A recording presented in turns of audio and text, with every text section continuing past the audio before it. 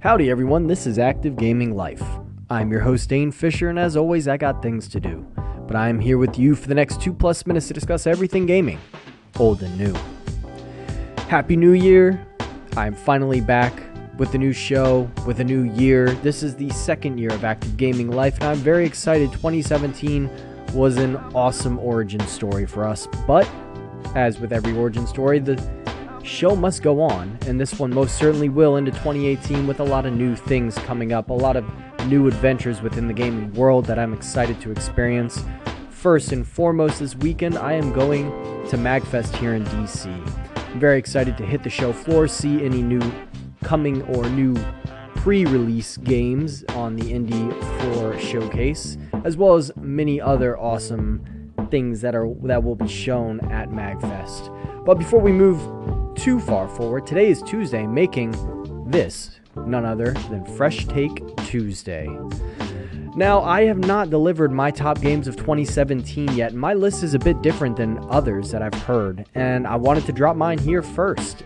My number 3 game of the year is none other than Cuphead. The Xbox exclusive side-scroller shoot-'em-up is one of my favorite games because of its originality and graphics, as well as its flawless gameplay. It took a known quantity and perfected it, made it great. And with that art style, it really brought the whole thing all together. My second game of 2017, favorite game of 2017, is none other than Mario Odyssey. I've spent about 30 hours in Mario Odyssey. I have almost 400 moons, so I've not gotten to the darker side of the moon yet. I am continuing to push through and continue to enjoy every single moment of it. But I'm certainly taking my time, and I'm going to come back in What You Playing Wednesday, probably next week, to discuss my post-mainline story game experience with Mario Odyssey thus far. But that's going to bring us to my number 1 game of 2017, which is usually on the outside looking in for many other gamers from 2017 because it's been such a great year. But because I do not have a PlayStation 4, a lot of awesome top games are omitted from my list because I have not had an opportunity to experience them. Games such as Horizon, I have not played. So take that when hearing that my number 1 game is none other than Wolfenstein 2.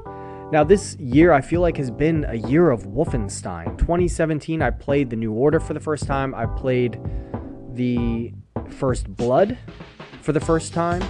And then I moved right into Wolfenstein 2, and holy cow, I absolutely love this game. I don't want to get too far into it because actually that is going to be my featured game for What You're Playing Wednesdays tomorrow in an extended episode. So make sure you tune in tomorrow to hear my total thoughts on Wolfenstein 2. But boy, did I have so much fun with that. When I look back on all of my gaming in 2017, I'm going to think about Wolfenstein 2 first. It's the first game in a long time that I want to go back and replay almost immediately. I was looking forward to playing it every day at work and when I got home from work. That's what I wanted to plug into and play the most.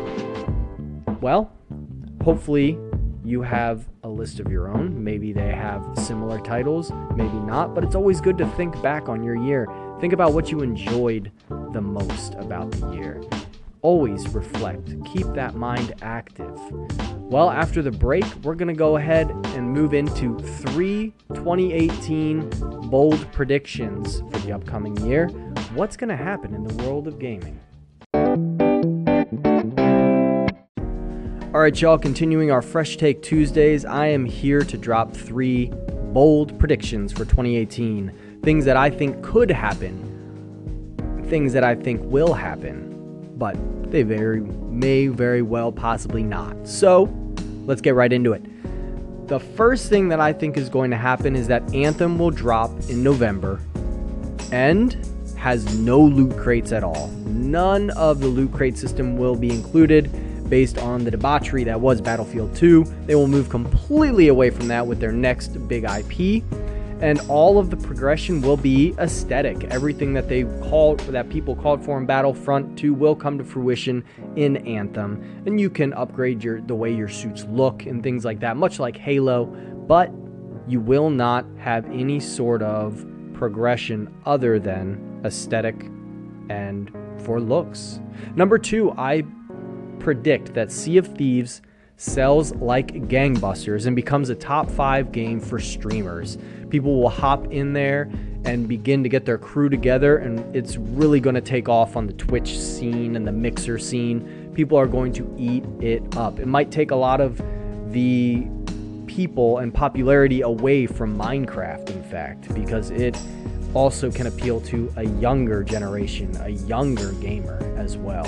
So it kind of can encapsulate multiple people, multiple audiences, if you will. And last but not least, my last bold prediction for 2018 is that The Last of Us will be delayed until early 2019. It'll hit the spring window that did so well for Horizon and will eventually help God of War here in 2018, because I believe that will come this spring. That's right, so I wouldn't hold your breath too much on The Last of Us. We haven't seen much gameplay at all. We've seen trailers, so usually what they'll do is show us a little bit of gameplay throughout this year, get us hyped up, but they probably don't want God of War and Last of Us coming in the same year, because they both will sell a lot of units.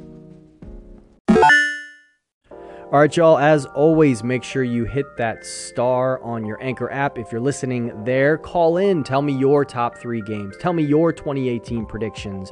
You can follow us on Twitter at Active Gaming Life. Drop the E from active, or hit subscribe. Think about it. Try and come back every day into your RSS feed and grab another Active Gaming Life. And you know that we will be there for you every weekday that is, well, a non-holiday like last week. But until next time, make sure you're earning that entertainment. Get out there, get active before it's game over.